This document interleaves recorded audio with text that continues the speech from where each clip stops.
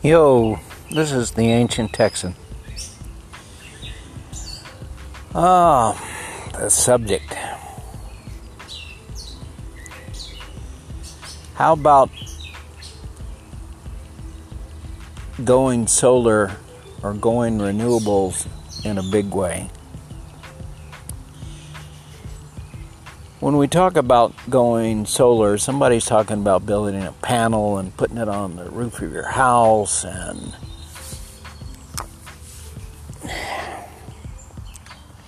putting a windmill on back in the back 40 or a bunch of them. This is not going solar. It's not going to renewables. That kind of mindset is like taking the world we've already built and sticking some solar and renewable energy somewhere in the middle of a mix that's already there. Let's back off and think big. Let's imagine you got a brand empty world and you're going to build a new world with renewables. Okay, let's imagine you got a big 20-mile circle. In the middle of this circle, we're going to put our solar panels. We're going to find a high spot in this circle to put our windmills, but it's another, the windmill area. And then we're going to start with concentric circles. And the first set of circles are the plants manufacturing that are energy intensive. We put them surrounding the solar production. And guess what? We're not necessarily going to be on AC power. We might just go direct power and forget all the conversions from AC to DC and all the waste and doing that. And then outside of that factory area, we're going to have offices and meeting rooms and places where people work together.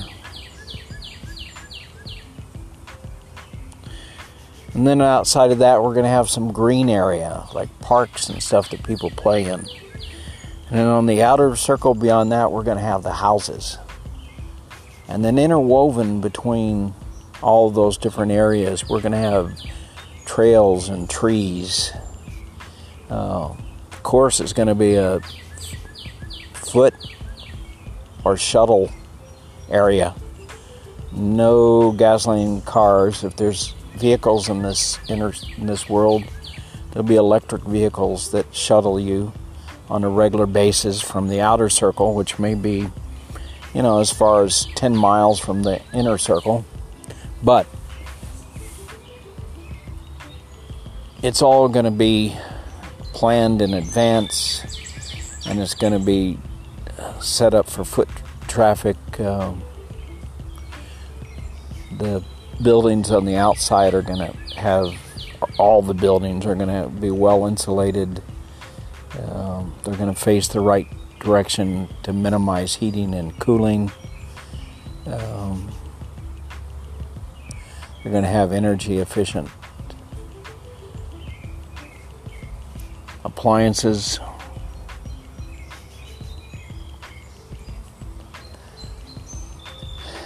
And then, if we have to, we tap into some outside power.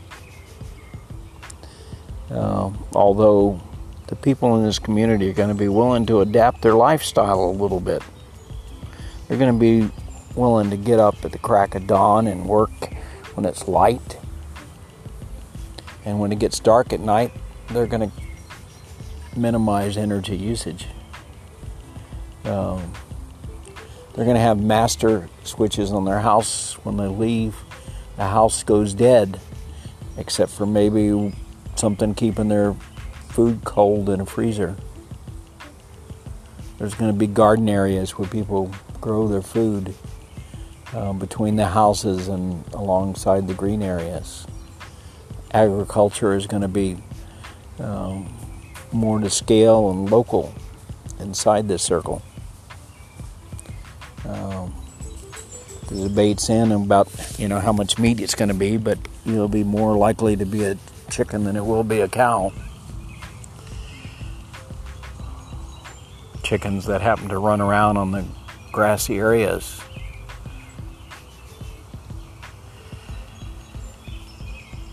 I'm not sure I can completely paint this picture verbally, but this is a planned community around solar and wind, and by people that are committed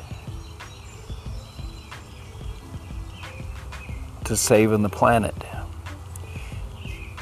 And with that, they're going to build a paradise. And it's not that hard to do. And I've been an engineer all my life, and I'm not a civil engineer, but I've worked on plenty of big projects. This is all doable. And the economics completely changes if you design a system for renewables instead of just putting a solar panel on top of your house. That's just way too labor intensive. That's never going to be the long-term model. Still got a lot of open area in this country, and we have ways to take some areas and do this right. We can also do things like have reservoirs around this town. Reservoirs that are, say, at the high end of the town and the low end of the town. And in the daytime, we pump water up to the high reservoir with any excess solar and wind power. In the nighttime, we let the water flow from the upper reservoir to the lower, and we put it through a turbine and make electricity. Again, probably DC, not AC. Do you see how this whole thing could be put together? The reservoir can be sized to have enough power for, all night and a couple of days without much wind and sun. It's all very doable. And if you get to the kind of scale I'm talking about, the cost is probably half of what we think of now when we think of solar. I haven't done the math on that, but it's the scale of the size and the interlocking of the pieces that I can imagine, and I'm sure there's a lot of other bright people out there that could improve on my vision. This could be done. If anybody's interested in pursuing it seriously and having some brainstorm, and you happen to be one of the 3 people that listen to my podcast, give me a call. This is the Ancient Texan, just dreaming about how it could be. Namaste.